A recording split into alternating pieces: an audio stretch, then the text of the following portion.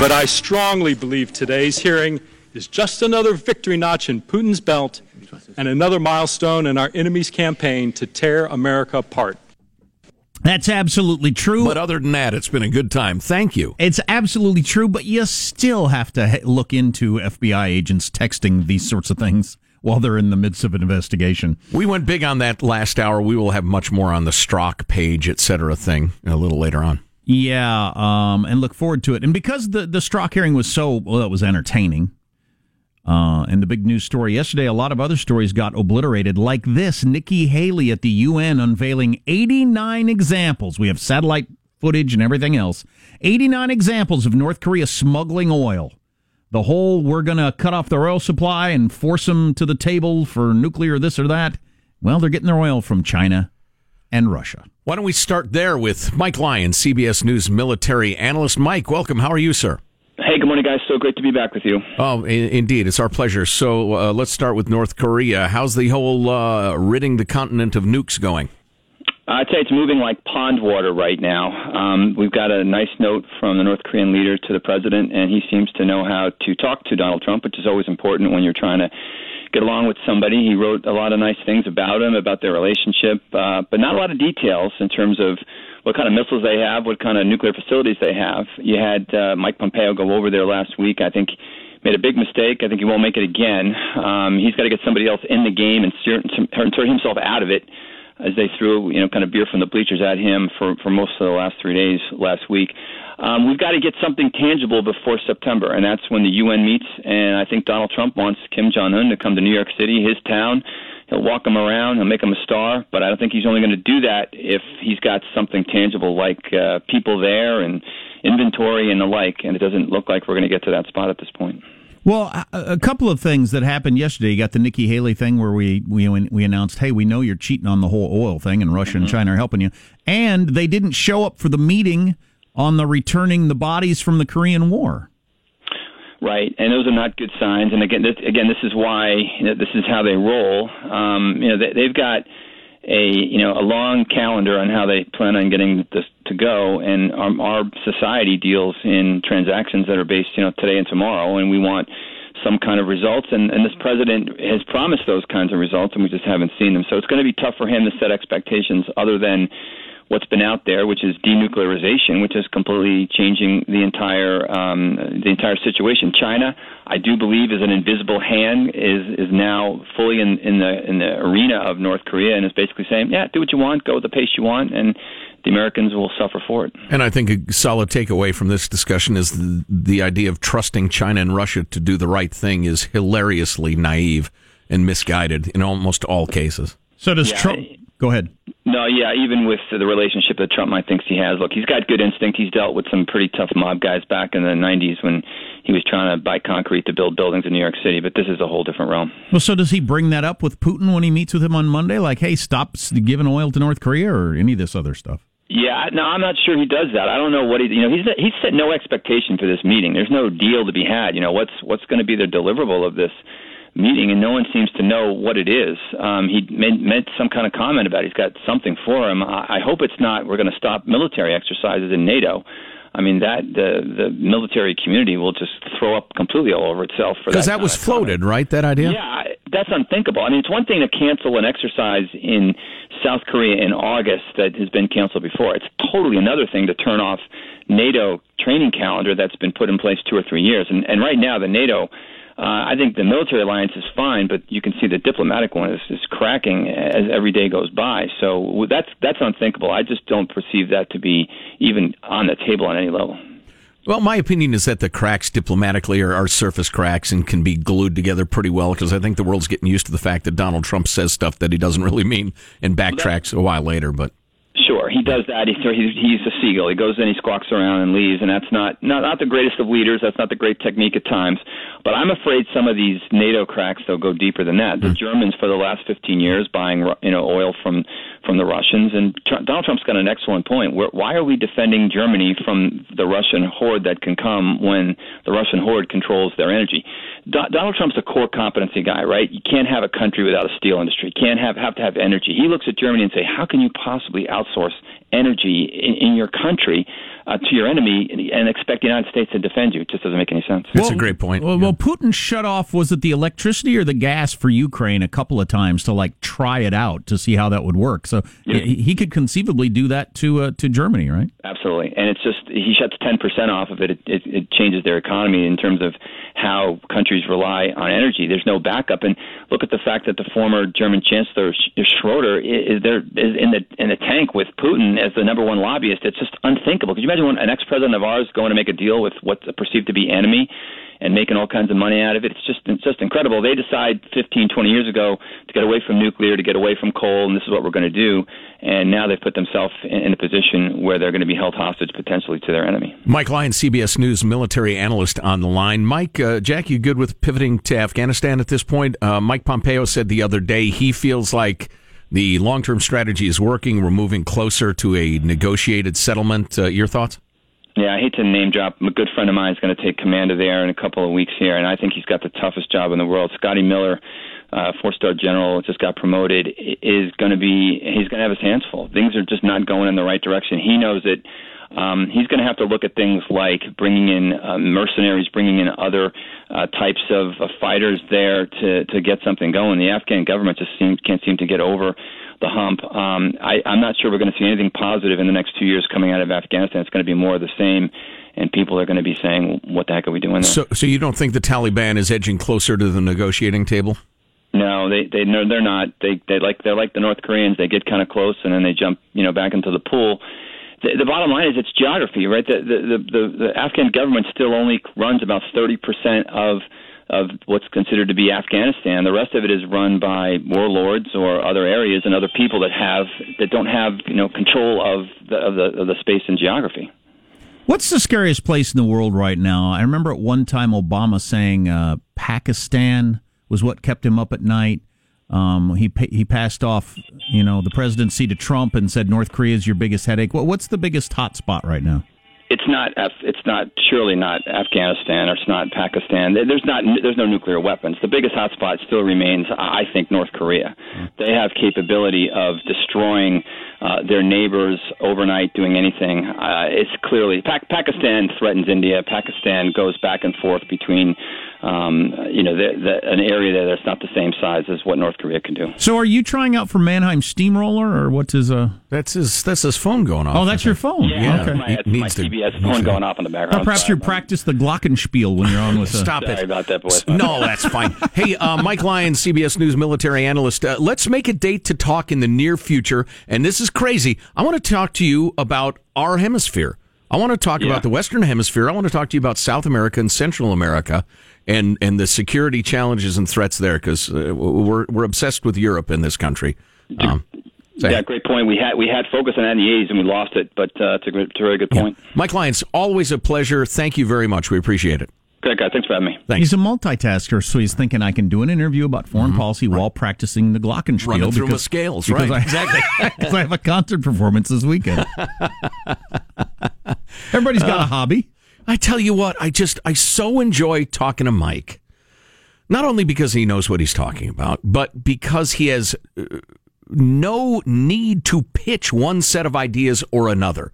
He calls them as he sees them. Right. As you saw there, he thought a couple of things were a mistake by Trump. He thought it was a good idea that Trump pointed out that Germany's making a big mistake. Why are we supposed to protect you when you're doing business with Russia? He thought that was a good idea. If you're not... This happens sometimes with some people, where you think some stuff your side does is good and some stuff is bad. Right. In fact, that describes everyone's relationship with everyone on Earth, except when it comes to politics, and people go nuts and think it's all one or the other. If you're not familiar with the story, Germany is working with Russia on a pipeline that's going to get Germany, I think, is it 60 to 70% of their natural gas from Russia? And that's how they heat Germany. And I don't know if you know much about Germany. It gets really cold in the wintertime. And if you are beholden to another nation for that percentage of your critical energy needs, and that other nation is also an adversary, they can yank your chain in half a dozen different ways anytime they want. And I don't know if you've noticed this about Putin. He's a hard ass. He doesn't care if he hurts your feelings a little bit. Once he's, it's one of my favorite lines from one of my favorite movies, the brilliant Snatch, the Guy Ritchie vehicle. One of the characters says, essentially, now I'm in his debt, and the last place in the world I wanted to be is in his debt. Because now you're screwed. And Trump was absolutely right. It was incredibly undiplomatic and rude and shocking and hurtful that he brought it up publicly the way he did about what a terrible idea this is and how badly Angela Merkel is handling it. But he was right. Got another I waited in line how long text. See if you agree with this one. Okay. Golfer says, I waited 11 hours to play the old course at St. Andrews and it was worth it. Would you wait 11 hours? I don't even know how you do that physically. Yeah. I have a feeling you can come and go to the bathroom and people hold your place in line, that sort of thing. Yeah. I'd do that. I just can't do it. Absolutely. Well, I'm reading, I'm chatting with people. I've read before, I've chatted before. It's just a particular location I'm doing it. Our text line, 415-295-KFTC. We're going to play you some more of that fiery hearing from yesterday with the FBI agent Strzok on the hot seat and the Republicans embarrassing themselves in many ways. Everybody after Trey Gowdy, who was freaking awesome, was a little weak. Well, the Democrats embarrassed themselves, too. It was pathetic. The whole thing was pathetic. It was a sad Except when it display. was great. We'll play you some highlights coming up on the Armstrong and Getty Show. Armstrong and Getty. The conscience of the nation. Greenberry.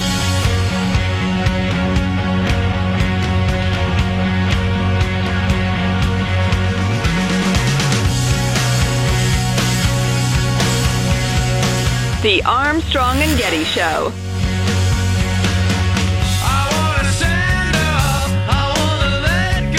This hearing has been a circus in a kangaroo court run in banana Republican fashion. And I believe that some of my colleagues have disgraced themselves today in their attack on the FBI and the justice system of America. I agree. And as a guy who crafts a phrase now and again, I liked banana Republican. That was a pretty good shot. On the other hand, to continue the theme of few things are one thing or another entirely, yeah, there are several Republicans who embarrass themselves. There are also plenty of Democrats who acted as if a biased and out-of-control FBI is completely unimportant. And in fact, to even look at it, to even exercise, how you say, oversight on the FBI is somehow unpatriotic, which is incredibly disingenuous and irresponsible. I have a piece I've been sitting on for a while from the failed New York Times, of all places. The failed New York Times. Talking about how, let me see if I can find this real quick, how the FBI exaggerated over and over again, systematically, how many times Apple's encryption technology kept them from valuable information that would keep us safe. Oh, really? They exaggerated it wildly. Well, I mean, and incredibly unfairly and irresponsibly. And the New York Times, of all people, was writing about that. So the idea that our law enforcement is so above reproach we shouldn't even look at, it was the WPO. FBI repeatedly overstated encryption threat figures to Congress and the public. Well, anyway. Did you mention that MSNBC was referring to Strzok as this patriot, as they continued to question this patriot in a hearing yesterday? Yeah. Okay. Well, if you're going to go on and on about the FBI that saved us after 9/11, then which is 17 years ago at this point, do I get to bring up the same FBI that was tapping the phones of Martin Luther King Jr. just because they wanted to? Right. I mean, how far back do you get to go on your examples of what the FBI can be? On each individual agent, who knows what they are? Right, exactly. So, yeah, the Republicans did embarrass themselves in some way. One in particular. The hearing was out of control. But poorly run. Yeah, it was terrible. And they had important questions to ask and have answered, and it was absolutely worth some of the time, not worth 9 hours. So it was neither a waste of time and a farce, as the Democrats would portray it, nor was it a shining moment. Of course, nobody's claiming that because it was so obviously floundering. But why don't we play our montage, then get back to comments?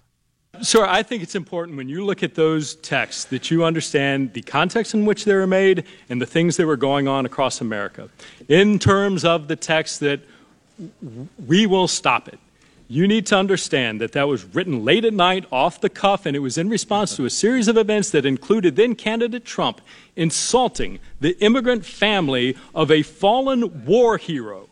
And my presumption, based on that horrible, disgusting behavior, that the American population would not elect somebody demonstrating that behavior to be president of the United States.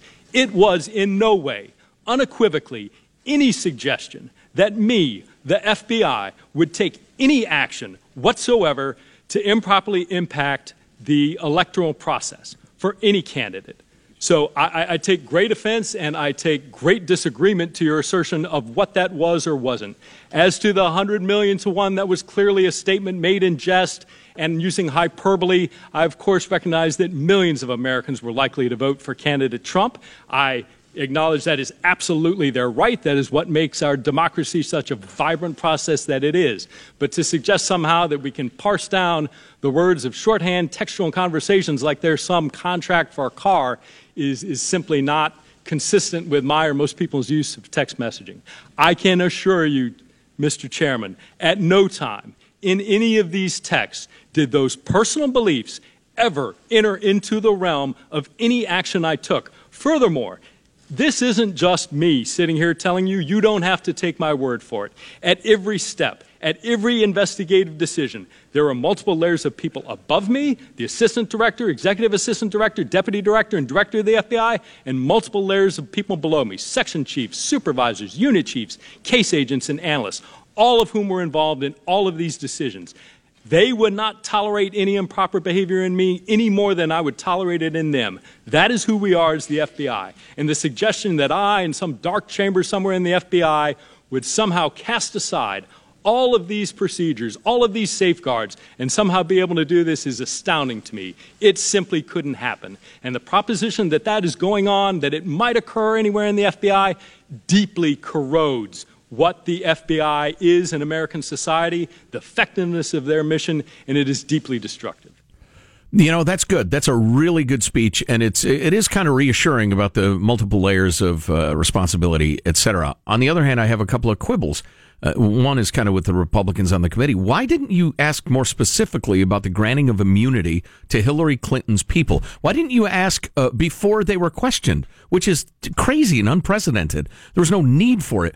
Why didn't you ask specifically about things that seemed biased within the investigation? Well, Trey Gowdy certainly did. I was going to say that nice little speech there. Does that explain why you had the opinion that Hillary Clinton was going to be president and should be president before you had even started an investigation of her? Well, yeah, to me that establishes the bias, but isn't like a manifestation of the bias. I'm saying, specific things you did during the investigation. Why did you do them? As opposed to, Trey Gowdy did a hell of a good job pointing out, you're wildly pro-Clinton and wildly anti-Trump, Well, he was asking the question why you didn't interview anybody during this long period of time. I think he was saying that's a manifestation of bias. You hadn't started. Why hadn't you done anything yet? The investigation started here. We went this long period of time, and we never got around to any of the interviews or anything. You weren't in much of a hurry. You were slow walking it, as they call it. The other thing I'd like to quibble with was his characterization of the whole Khan family situation. And again, this goes to, I'm putting my even-handed hat on, as I did at the time as a guy who criticized Trump harshly. The Khan family stepped to the fore in the midst of a hot political season and made some really strong political statements about Donald Trump and the rest of it that were quite apart from the loss of their son, God bless him. And he responded in political fashion and in Trumpian fashion. But to say the left, the media acted as if Trump went to the kid's funeral, the young man's funeral, and started bad-mouthing the family, which is not what happened at all. And Strzok was echoing perfectly MSNBC's take on the whole thing, which I found interesting. We got to hit the dentist again before we're done. What's coming up in your news real quick? Well, President Trump refusing to take a question from CNN at this morning's Newser in England. We've got that and more coming up. And the dentist, if you haven't heard it, on the Armstrong and Getty Show. Gambling problem?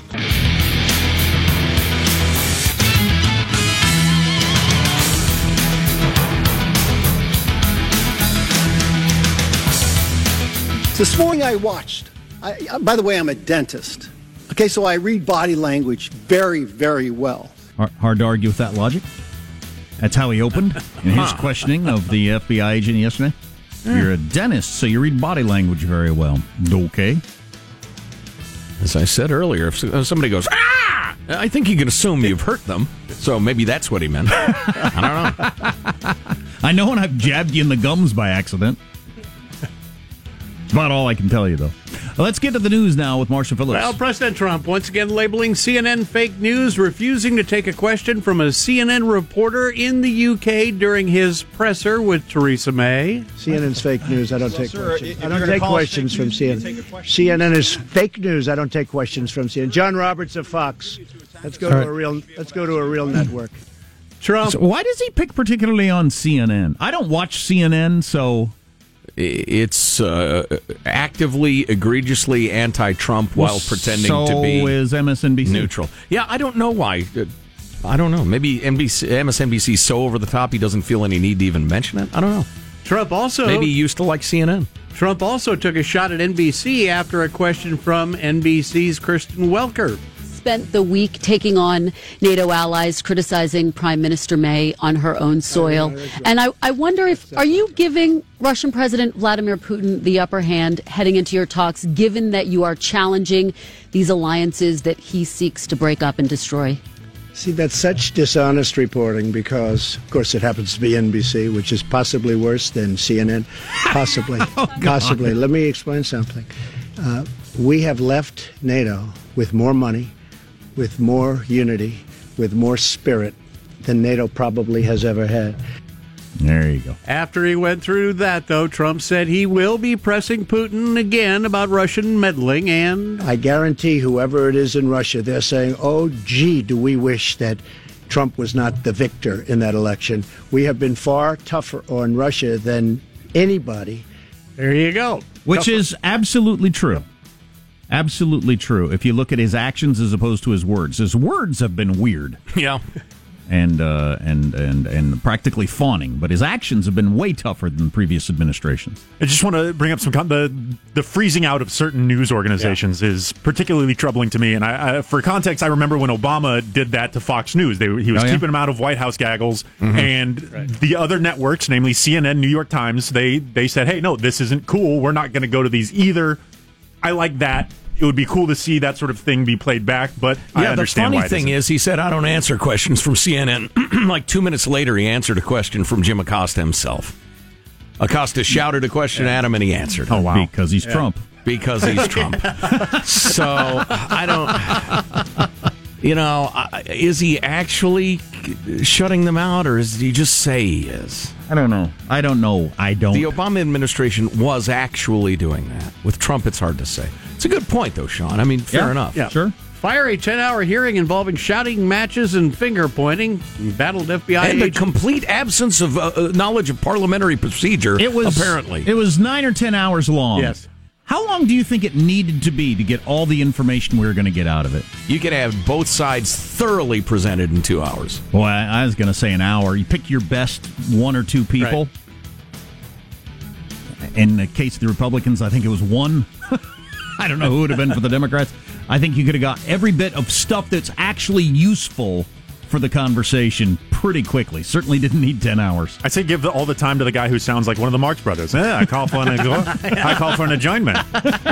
Embattled FBI agent Peter Strzok testifying publicly for the first time since being removed. Hauling himself up on the cross on Congressional Hill. Since being removed from special counsel Robert Mueller's team following the discovery of texts last year that were traded with an FBI lawyer that Strzok was having an affair with in the run-up to the 2016 presidential election.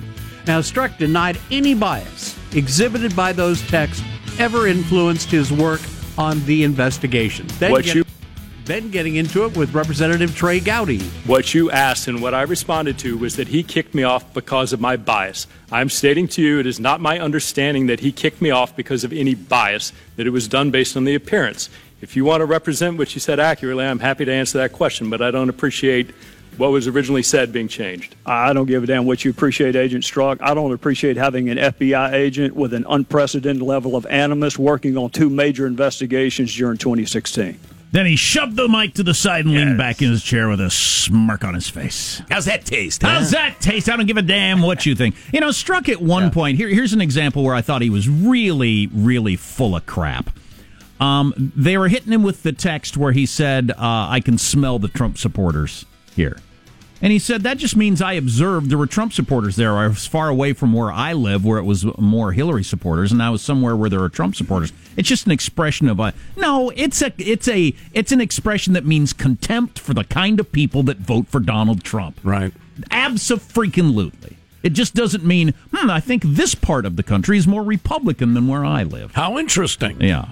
Later in the afternoon, Republican Representative Louis Gohmert of Texas referred to Strzok's affair with Page. I can't help but wonder when I see you looking there with a little smirk, how many times did you look so innocent into your wife's eye and lie to her about Lisa? Mr. Chairman, this is outrageous. The credibility of a witness Shame is on always you, an issue. Mr. Chairman, please. Mr. Chairman, this is intolerable harassment of the witness. What's wrong with that? You need your medication. God, if we're going to start not allowing anybody to be in office who's cheated on their spouse because you can't do your job, it's going to get mighty lonely up there. It's going to thin things out a bit. thin people out in that room, probably, let alone the Oval Office. That's funny. A buddy of mine just asked me the other day. He said, "Do you guys have to do the urinalysis, the whiz quiz, drug test for your job?" I said, "Are you kidding? If they had drug tests in radio, there wouldn't be anybody left. Stop it." Yeah, if they have a drug test, if you pass, you're not hired. I had another point. So I thought Trey Gowdy was absolutely fantastic. I thought he made great points. I think Strzok was absolutely biased, and I think to say it didn't influence his work in any way is just denying human nature. But after Trey Gowdy, there was a lot of embarrassment, like Louis Gohmert there, which pretty much ruined the entire day because that ended up being the soundbite that got played, as opposed to some of the stuff that was, a lot more damning. OMG, he's an idiot. But another example would be one of the Republicans was hitting on how many texts there were between him and his girlfriend and how he could possibly do his job and do that much texting. Come on. That was dumb. That's just dumb. That's just dumb. Meanwhile, how was Trump other than a douche? That's when Darrell Issa made Strzok read the text, which was good TV, but I'm not sure accomplished anything. Go ahead, hit us with another one. I can't pull away. What the F happened to our country, Lise? That's a good reading of them, too. He put a lot of personality into it. What bothered me is that it was quite early in the proceedings where, I thought Trey Gowdy in particular did a pretty good job of illustrating that the guy was wildly biased. And then the question became, did it influence your work or not? Mm-hmm. I mean, if you're a thinking person and you actually wanted answers to the questions, we got to that point pretty quickly. And instead of the Republicans on the committee, or God help us, the Democrats who might care about law enforcement and its fidelity to its principles, the Republicans, instead of pivoting to, okay, what about this? This seemed biased. Why was this decision made? This is crazy. Why did you do this? They just kept trying to reestablish over and over and over again that they believed he was biased. And then the Democrats would say, he's a patriot and a great man. I'd let him babysit my children right now. Well, how about this exchange from yesterday that got obscured by shouting gets more attention? Sure. Louis Gohmert talking about the affair gets more attention. They're asking Strzok about, it was his computer, they know, was used to change the language about Hillary Clinton when they changed it from grossly negligent, which is a crime, to extremely careless, which is the same thing, but not a crime. Right. It happened at his computer. He doesn't remember if he typed that or not.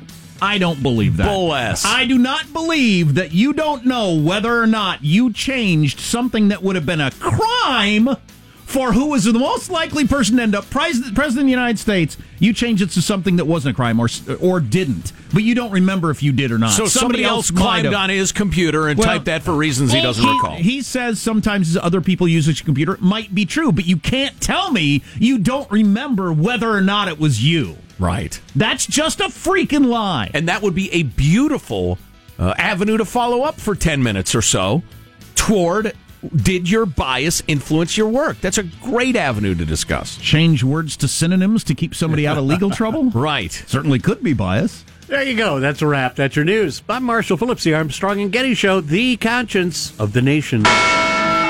Tell you what, the nation could really use a conscience. God dang it. The chair of that committee, though, had no idea clearly how to run a meeting by parliamentary rules. Apparently.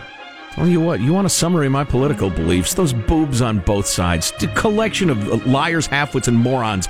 Give them less power, not more, for the love of God and the Constitution. There was like a couple, 2-3 people on each side that I thought were impressive. Everybody else, like, seriously? Why are you there? Go back to selling insurance in Evansville or whatever you've been doing. You're not doing us any good. You're listening to the Armstrong and Getty Show. Are you just going to make up rules as we go along? Armstrong and Getty. The conscience of the nation. Have you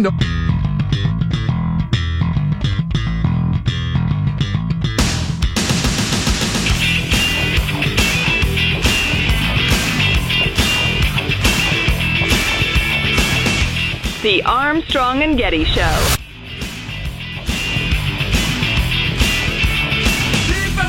So, the acting attorney general in the Russia investigation, Rosenstein, is supposed to come out and say something in a few minutes, and there's some buzz that maybe it's going to be something big and exciting.